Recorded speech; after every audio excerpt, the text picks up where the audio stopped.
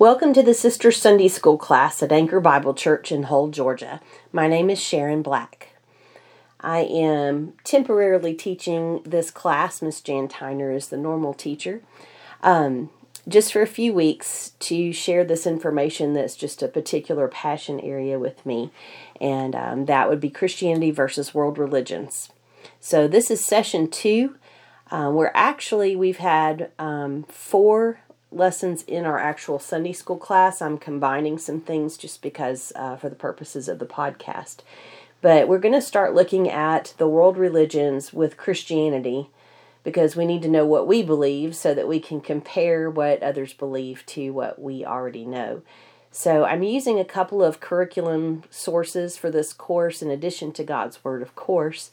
Understanding the Times, a survey of competing worldviews by Jeff Myers and David Noble from Summit Ministries in Colorado, and another book called Biblical Worldview, What It Is, Why It Matters, and How to Shape the Worldview of the Next Generation by Josh Mulvihill of Renew a Nation, which is his ministry in Virginia.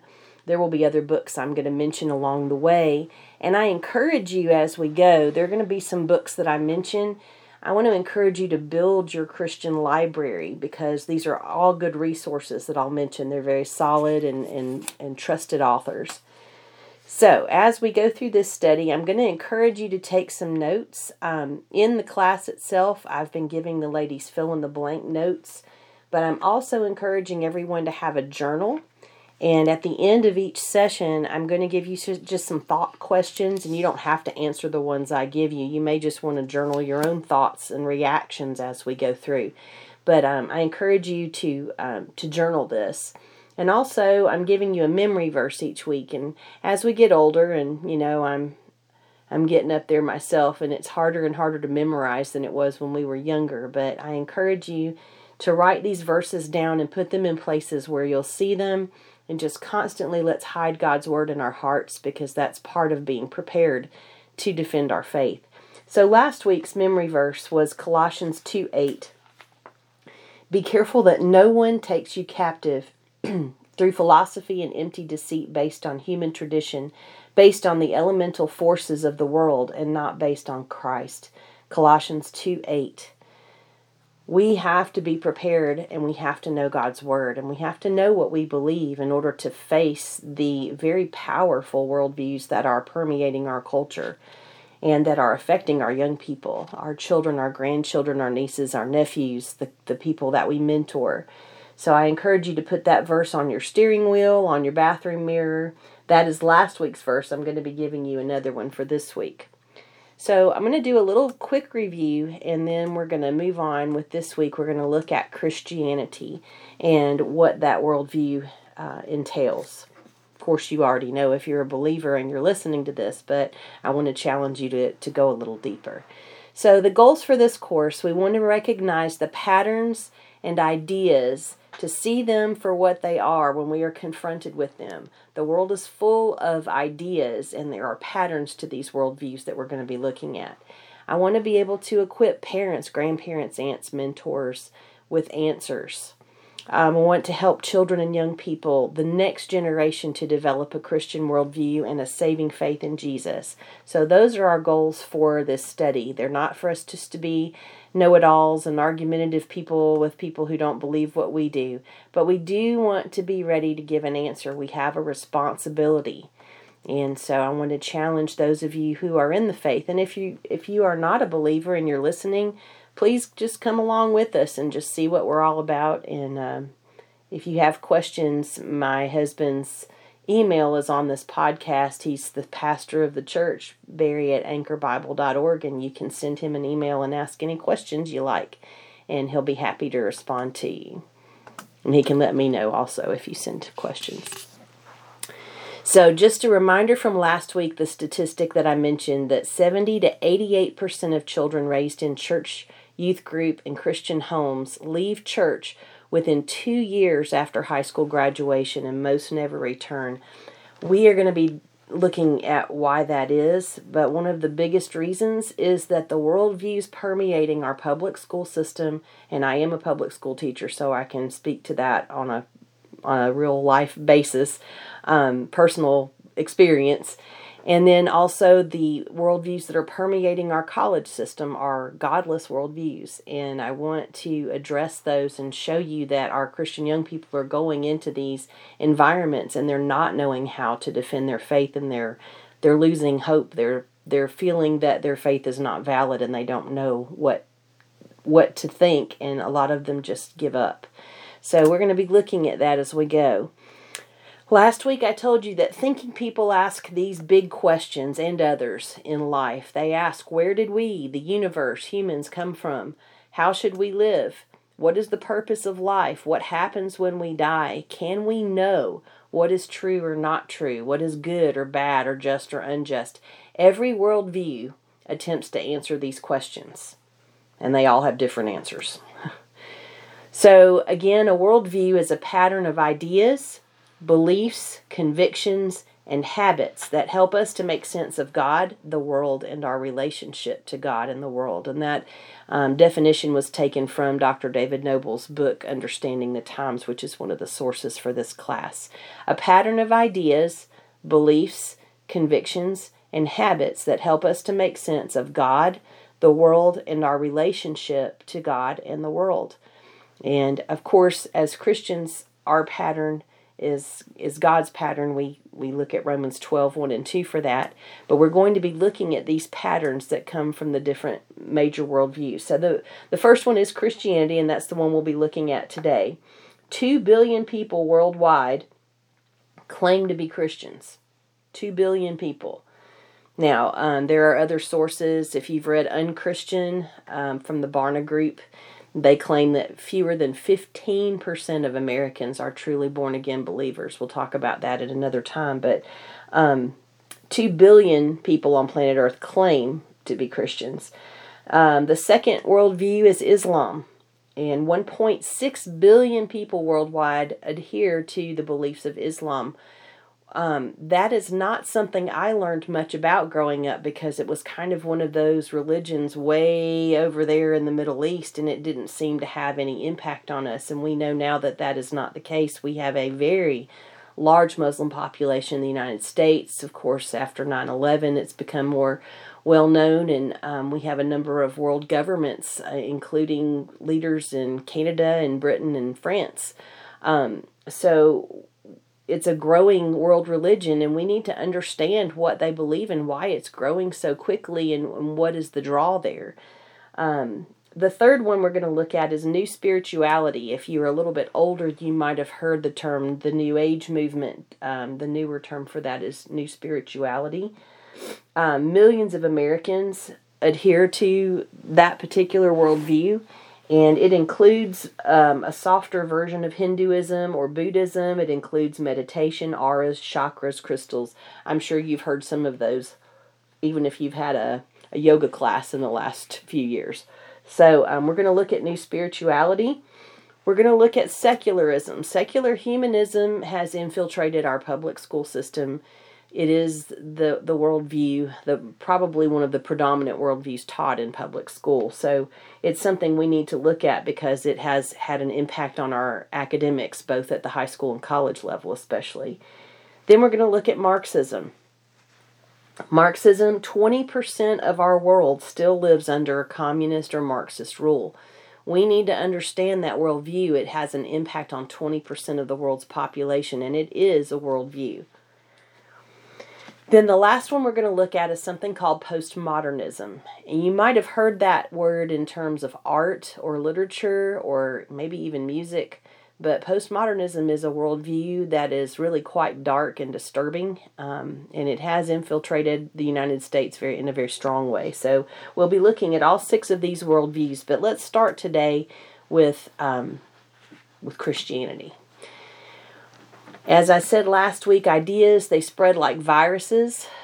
There was a study at Yale that I mentioned in the class last week, where the professor found, or the researcher found, that ideas spread exactly the same way viruses do. And during this cold and flu season, we can relate to that. But according to him, if you prepare people and you say, hey, there are some bad ideas out there and here's what they are, then if you inoculate them, you say, here is the truth, here are the correct ideas, and then you prepare them with refutation, how to defend the good ideas against the bad ideas, that those populations had a better response to the bad ideas. So you can take that for what it's worth. It does come from Yale.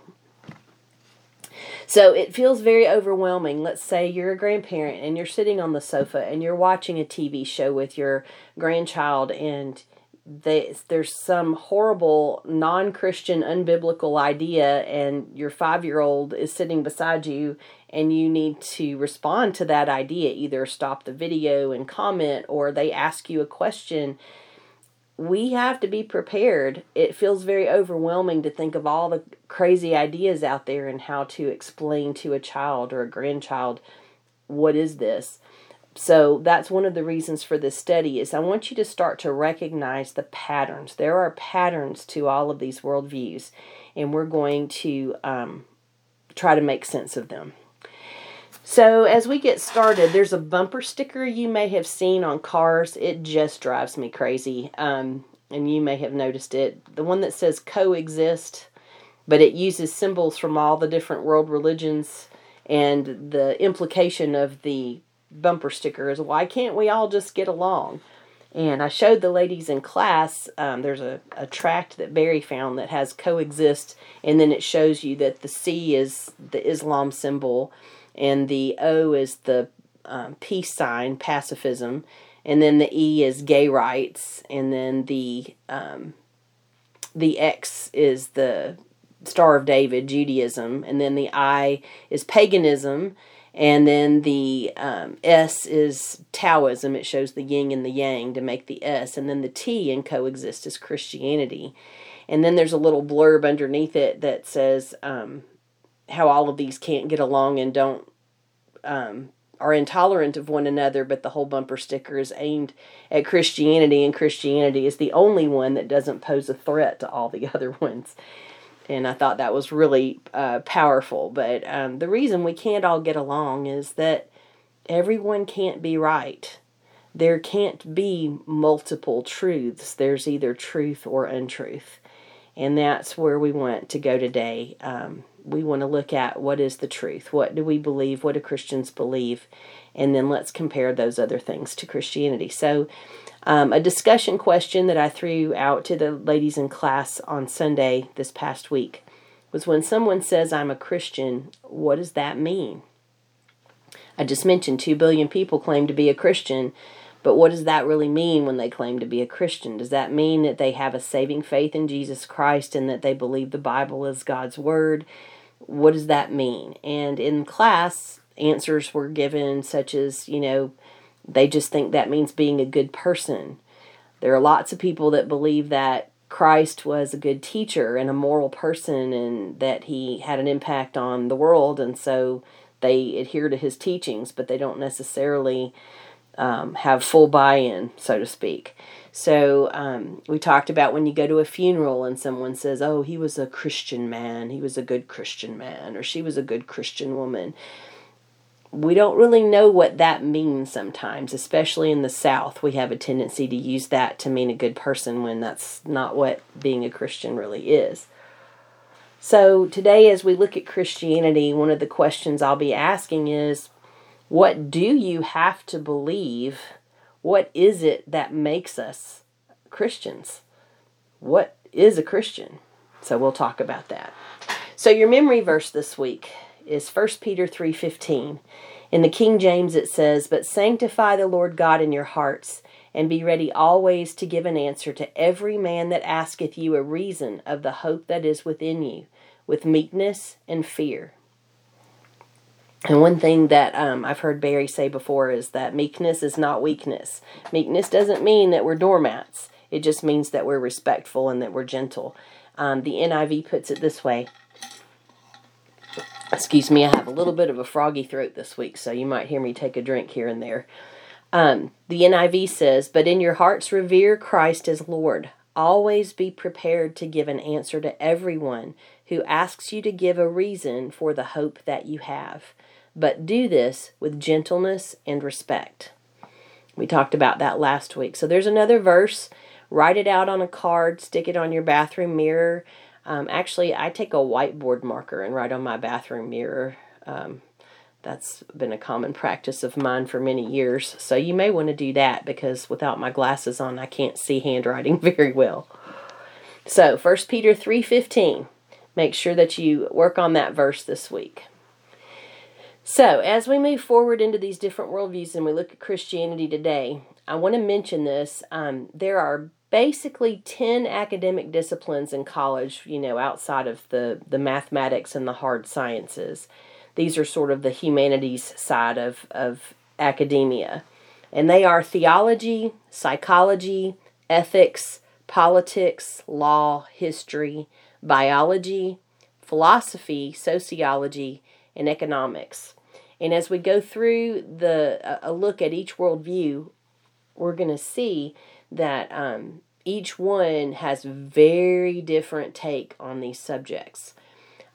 These are the things that, your kids, maybe the theology part of it, the things your kids are learning in high school and college, and from these different worldviews we're going to see.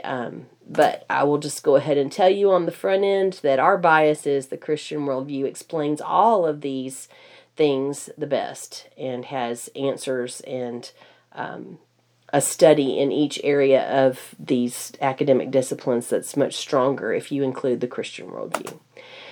So, before we go there, this is something else we talked about in Sunday school this past week. What do you do when you are talking to someone about Christianity, about your faith, and they don't believe that the Bible is God's Word? They don't believe that it's true. How can we know what is true if we can't talk to them from the foundation of Scripture? Obviously, we have that foundation, but how do we talk to someone who does not have that same worldview when we talk about truth? So I found this in Dr. Noble's and Dr. Meyer's book, Understanding the Times. This is a great thing. It's called the Truth Test. And this was in the fill-in-the-blank notes for the ladies. You may have to jot it down if you're just hearing this on the podcast. But there are 4 things that you can use as a test to know whether something is true. The first one is, it's the test of reason. Can it be logically stated and defended? For example, I could say, I don't believe in gravity. Well, does it pass the test of reason? I'm going to go walk off this building and I don't believe in gravity, but gravity's going to take hold of me anyway and pull me to the ground and I'm going to go splat. So it does not it does not pass the test of reason. So I can say I don't believe in gravity all day long, but the bottom line is gravity's still there anyway. So the test of reason doesn't play out with that belief. So it doesn't pass the test of reason. All right, so number 2 is the test of the outer world. Is there some external corroborating evidence to support that belief or that statement?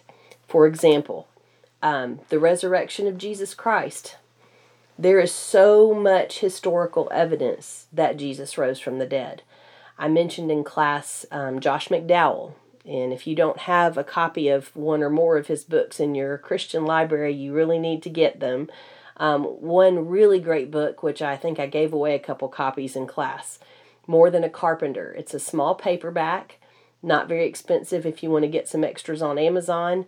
But Josh McDowell started out as a journalist to prove that that Christianity was a bunch of bunk and that all of that was big fake.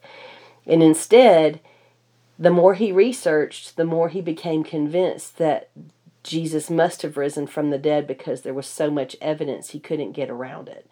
So Lee Strobel is another one, The Case for Christ. Josh McDowell's written other books, A Ready Defense and Evidence That Demands a Verdict. And it's a very thick volume and not an easy read, but he gathered all that evidence together. He became a Christian through his research. But the resurrection of Christ has tons of historical evidence. So That would be an example of a belief or a statement that does pass the test of the outer world. Is there external corroborating evidence to support it? The next test for truth, the truth test, you have the test of reason. Can it be logically stated and defended? Then you have the test of the outer world. Is there some external corroborating evidence to support it? Then number 3, the test of the inner world. Does it adequately address the human experience and our feelings? For example, there are belief systems out there, at least there used to be, that they sacrificed babies to idols. They lit them on fire or threw them in rivers or in pits and offered their babies. We have an innate sense that that is morally repugnant. That is a horrible thing. I can't imagine anybody standing there not being moved by a baby screaming. The test of the inner world, my conscience, my very makeup as a human being rejects that. That cannot be a good thing. It cannot be a right thing. So that act of sacrificing a baby does not pass the test of the inner world. That's a very extreme example. But there are other things in our culture that do not pass the test of the inner world. They don't. Now, there are some scriptures about our consciences being seared after a time, and there are things going on in our culture, at the risk of not becoming political in the study at this moment anyway. There are things happening in our culture, and people have become so desensitized that now to think what is wrong is considered right and what is right is considered wrong. We've gotten our consciences seared to the point that maybe this test of the inner world may not always work. And then there is the 4th test, and that is the test of the real world. Are its consequences good or bad when applied in any given cultural situation? For example, we will be looking at the worldview of Marxism and communism. Nazism would fall under that. When those ideas are played out in the real world, do they have good consequences? There is not a country that has ever been under those forms of government and those philosophical worldviews that have had good results. They've all had terrible results, and millions of people have died because of those ideas. So when they are played out in the real world, they don't pass the truth test. So the first one, the test of reason, can it be logically stated and defended? The second one, the test of the outer world, is there some external corroborating evidence to support it? Number 3, the test of the inner world, does it adequately address the human experience and our feelings? And number 4, the test of the real world, are its consequences good or bad when applied in any given cultural situation? Now let's look at truth from God's perspective. Truth exists. It is real. It is not determined by an individual or a majority consensus. Truth exists whether a person believes it or not. I'm going to give you some scripture references. I'm not going to have time to read them all. I'm going to try to keep us in a 30-minute parameter here, but Psalm 119, 160 is a good verse to go with that.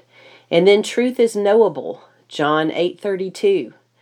You shall know the truth, and the truth shall set you free. Jesus assumed we could know truth. All truth comes from God and bears witness to Him. Truth is eternal. It does not change. It is not created. Matthew 24:35. Best of all, truth is a person. In the person of Jesus Christ, John 14:6. I am the way, the truth, and the life.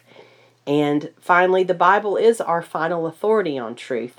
1 Thessalonians 5:21. So the Christian worldview rests squarely on the person of Jesus Christ. John Stott, a theologian, said, Christ is the center of Christianity. All else is circumference. So as I close just this lesson, I'm keeping it a little bit shorter today. When you are talking to someone who doesn't share your worldview, If you're a believer in Christ, in addition to those four components of the truth test that I just shared with you, the fifth one for us is Jesus Christ. What will you do with Jesus Christ? Many of the cults that will come to the door and want to talk to you, and they claim to be Christian, they don't believe that Jesus Christ is God's Son. They don't believe that He is equal with God. There are flaws in their theology when it comes to Jesus Christ, and they'll want to get you off on these other topics. But you keep them focused on Jesus when you're talking to them, if you choose to engage them in a conversation. According to a George Barna survey, 63% of teens agreed that Muslims, Buddhists, Christians, Jews, and all other people pray to the same God, even though they use different names for God. Guys, that is an unbiblical idea, and we have to get away from that, because those other religions do not believe that Jesus is God's Son. So we have to focus our faith, and we focus our answers, and we keep the conversation centered on Jesus Christ, because He's the most important reason that we have the faith that we do. We're going to be talking a good bit about general revelation, special revelation. We're going to dig a little bit deeper into what exactly do Christians believe, and we're going to list it out and say, what are these things that we have to believe in order to be a Christian? And if you don't believe these things, you're not a Christian. We're going to deal with that next week. So just want to refresh your memory. 1 Peter 3:15, write it down. But sanctify the Lord God in your hearts, and be ready always to give an answer to every man that asks you a reason of the hope that is within you with meekness and fear. That's 1 Peter 3:15 in King James, 1 Peter 3:15 in NIV. But in your hearts revere Christ as Lord. Always be prepared to give an answer to everyone who asks you to give a reason for the hope that you have. But do this with gentleness and respect. So last week I asked you to journal your reaction to your survey results. Now, those of you who are listening by podcast, if you did not take the survey, I need to find a way to give you the link. I'm not really sure how to do that unless you send Barry an email. But there's a survey you can take to see kind of what your ideas are. And I won't see who answered the survey or what your results are. You're the only one who will see that.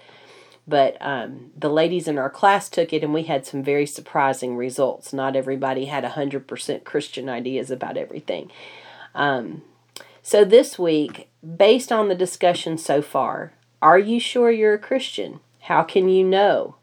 If you're not a believer, what is the sticking point for you, and what's holding you back? And it may just be that you want to journal some thoughts of your own. Maybe you've had a chance to share your faith recently and you felt very unprepared, or you felt that you couldn't defend your faith. Or maybe you have a child or a grandchild or a niece or a nephew who's really struggling with the bigger picture, the bigger ideas, and they've been raised in church, but you see them doubting, and you're concerned and you want to pray for them. So just journal some of these thoughts as you go through, and I hope someday I'll get to hear about some of them, or if you come to our class in person, I hope you'll share some of your thoughts. But I encourage you to journal your journey, and I encourage you to hide God's Word in your heart, and I hope that you'll check the podcast next week when we look at part 2 of Christianity. What do you have to believe to be a Christian?